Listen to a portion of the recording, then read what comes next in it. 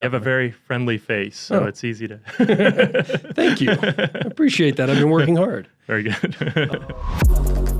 Welcome to the Thoughts on Digital podcast, ideas and insight about the ever-changing world of digital marketing. Hi, my name's Adam Levine, and today I'm sitting down with Steve Jackett, the Chief Operating Officer at All Things Media, and today we're talking about data-driven retail experiences. How's it going, Steve? It's going well. How are you, Adam? Very good. Yeah. Cool.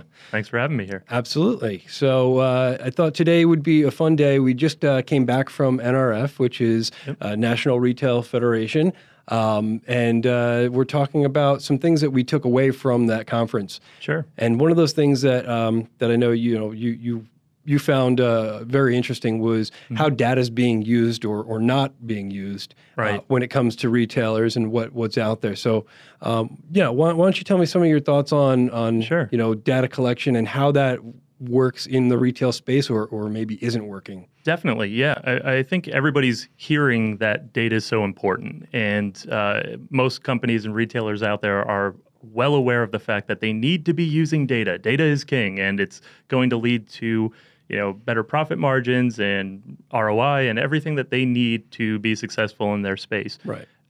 Despite that, it seemed like NRF this year and probably recent years is still struggling with answering the question of how you actually use that data. Sure. Everybody knows that you need to have it. Not everybody knows. Very few people seem to know exactly what to do with it once you have it. Right. It's a very powerful thing, but if you don't know what it is, how to use it or how to apply it, it really doesn't matter if you have it at all. Exactly.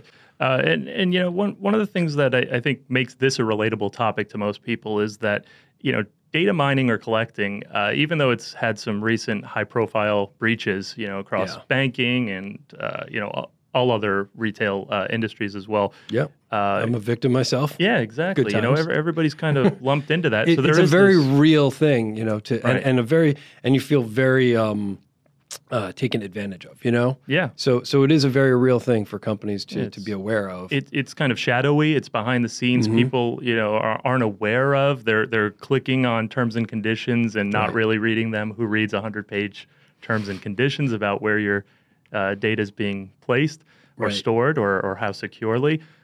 But despite that, there doesn't seem to be an overall reluctance among most consumers nowadays to still provide that data, especially where it will lead to a better overall customer experience. So if you knew that by, the traditional examples are pretty easy. You go into a store, you purchase something, they say, hey, we'd love to give you a coupon or put you in our loyalty program. And every 5 times that you come here, maybe you get, $10 off or a free sandwich at Jersey Mike's, whatever it is. People are comfortable with that. And there's an obvious reward or return on providing that data. So it's kind of easily discerned by the customer why they would actually release that data and be okay with that. And most people have been doing that for years, so they're familiar. It's really more the kind of neural network or the connections that companies are now trying to make, which are far more advanced, where you're not only trying to understand what the person's purchased in the past, you're suggesting new purchases, you're trying to upsell them on related products that might be useful. Amazon is obviously great at this. We've all seen when you go to your search history, it will suggest other things based on that history. As you're putting things in your cart, it's saying, hey, most people who buy this also buy this. Or, it's brilliant. It's brilliant. Did you remember an HDMI cable? You probably need a longer one. I've been getting alerts that say, based on things I've looked at, they're just sending me suggestions for things that I might like as push alerts. Yeah. Not even when I'm in the app. It's obviously it's in the background, but a push alert that says, hey, we saw this new product out there. We thought you might be interested in. So it's like it's borderline creepy, but I've also accepted that that's how this system that I bought into works. Right. And and I'm not gonna lie, I clicked it. It was last night. I clicked it and I was like, all right, let me see what you got. That's the thing. And when you click that company now knows that you're going to click that, or you're a potential customer via that channel. Other people, that may not be the case. And if one of our parents doesn't click that 5 times in a row, they may not see that after a certain amount of time. So that's really kind of where the smart retailers are starting to make real headway with data. It's not just simply having it for the sake of hoarding information on your customers, but it's turning around and using it in real time in some cases, or close to real time, and making informed decisions about how they're going to engage you as a customer, or hopefully repeat customer. Sure. So I know that a lot of the idea of repeat customer and how they're going to use that data ties into who is on that account, right? So there's an interesting thing happening where, and we were talking about this before the show, where multiple people are using single accounts, whether it's, using 6 people logging into Netflix, which they actually allow, they allow that. But then as a result, you're getting, information from other people, and you're starting to see, it's a kind of an interesting side effect, is the peek into that other person's, life. Right. But, why don't we talk a little bit about how that works when it's not just, on Netflix or show recommendations, but when it comes to product recommendations? Yeah. And, I definitely think that happens. I think in some cases people are extending the actual terms and conditions. But for the most part, you're right.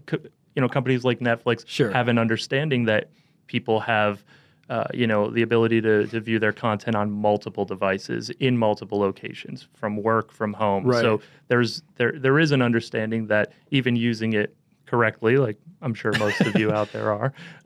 I think that at the end of the day, if those companies, yes, if it's a contentious thing where, for those companies, or some of those companies that feel like, they might be taken advantage of, I think at the end of the day, it still drives brand awareness, and it still allows more people to have eyeballs who then talk about their product, their shows, or whatever it is. Yeah. So I do think that it is, in the end, beneficial for those companies. And, I don't want to go on too far a tangent here, but, I would say that all these companies are whether people think they're beating the system or not, these companies are aware of who's using it and where and how often, and they're pretty savvy to the ways that people might be using their product, and as such, they will adapt their business over time based on that.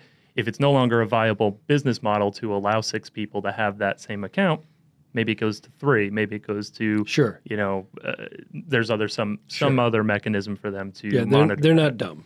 But to your broader question about where how that data is being looked at and where it sometimes fails, in my estimation, really comes from a couple personal shopping experiences. Whenever you go out there and you're shopping for appliances, let's say, these are generally once every decade or hopefully more decisions. And if you go to, I don't know, wherever you're buying your appliances, Home Depot or something, and you start to search for washer dryer or refrigerators, all of a sudden you start to see that in the ads for weeks to come.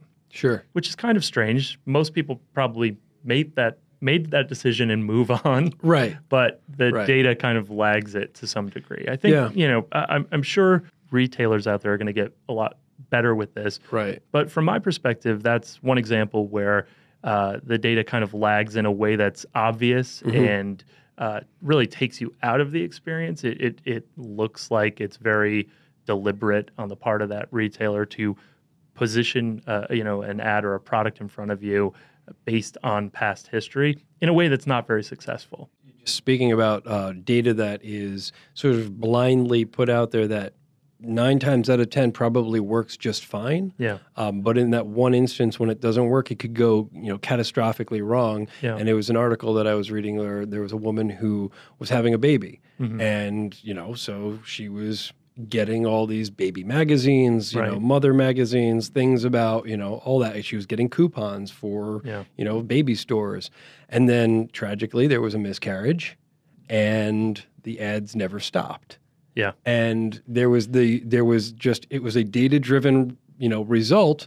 But a year later, when I believe she had called and really tried to say, look, hey, I don't need this anymore. Please stop sending them. And I think some of them, did stop sending things. Right. But it's something like about a year later, there was the congratulations, your baby's a year old now. What do you need? Yeah. And that's devastating to somebody in that position. Yeah. And it's just a data-related problem that could really cause harm to an individual mentally, and then also of course that person's not going to be kind to the brand from that point on. You've you've lost that person. You've lost them, but you've also potentially done that, some harm. Right. I mean the wide-reaching aftershocks or ripples, from making the wrong decisions with data can be, pretty catastrophic to a business. And I don't know, as well as data breaches, as we see with companies like Facebook, and then trying to rebuild that trust with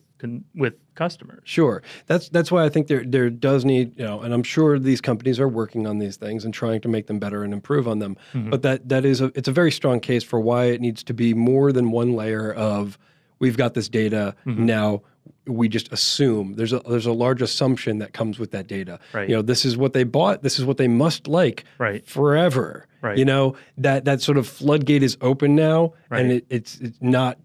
There needs to be some sort of way to monitor and check in and figure out and tune what that person might be into. Because whether it's something as devastating as the death in a family, down to just, I don't need a washer and dryer. I bought one last week. Why would you, for 4 months, send me the same thing? There needs to be some sort of, adaptation in that space where you can have a more successful, I guess, rollout for your customers and just so it makes for a better experience in general. Yeah, I mean, some of the things are far, less intrusive. It's just a question of when your product is going to be delivered. Mm-hmm. I had this recently on Amazon where, they indicated I should get it by Wednesday. If you don't get it by Wednesday nowadays, and they said you were getting it by Wednesday, that could be a big problem, especially if you're catching a flight Thursday morning and you needed that product. Sure. So, that's just another example where I think data can go wrong, and or you could attempt to over-deliver to someone and really come up short, and then reap the consequences of underwhelming a customer in that experience. Sure, I know that just working with data and working with analytics, we're trying to do what we can on our end. When we're putting a product out there, there's at least we've made strides trying to do focus groups with, if it's something we're doing for automotive, we're going to, talk to dealers. We're going to go out there and, see what the product that we made, see how it worked, see if it was doing well.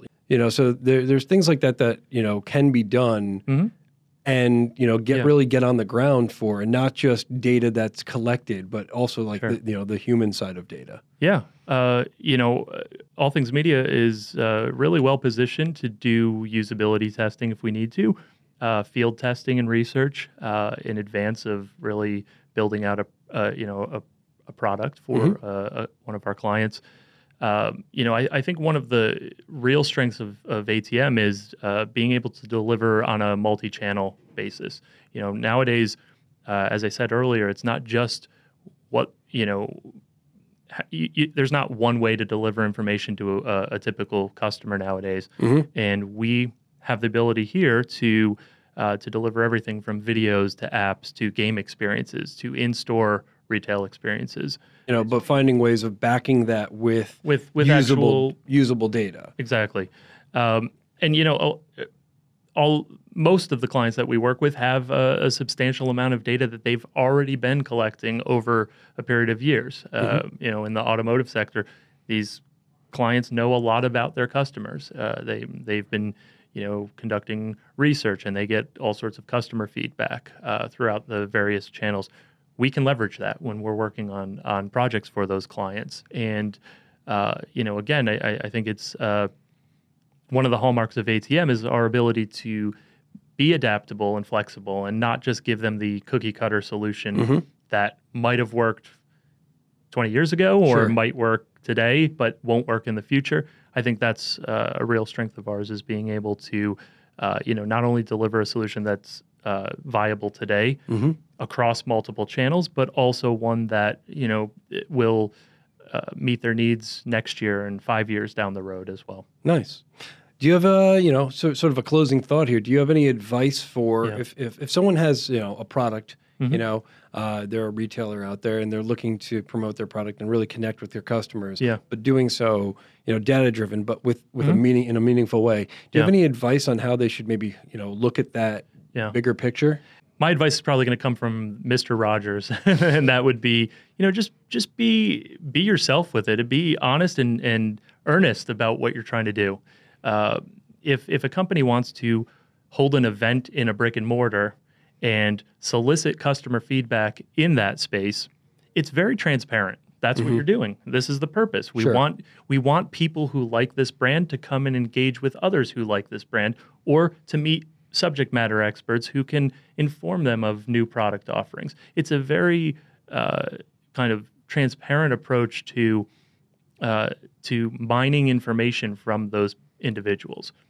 So, I guess if I had any advice, it would be, when you are collecting data, make it as clear as possible what you're collecting. And there's there's significant legislation out there nowadays, GDPR, et cetera, Right. That forces this. But I think, beyond that, retailers should take even a further step to go out of their way to be clear with their potential customers about why they're collecting that data, what they hope to do with it, and make it very clear to those customers, a la the product suggestions on Amazon, why this is good for you.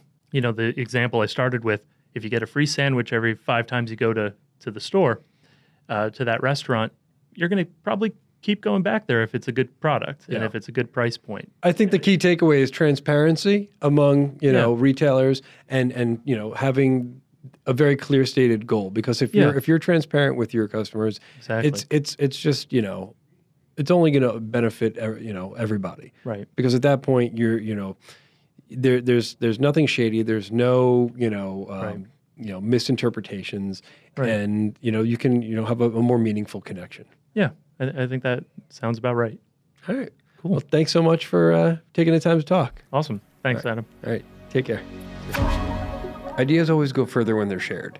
If you enjoyed the show, leave us a review on iTunes or drop us a comment on YouTube. Let us know what you think about today's topic. We'd love to hear your thoughts on it. Thanks so much for listening. We'll see you next week.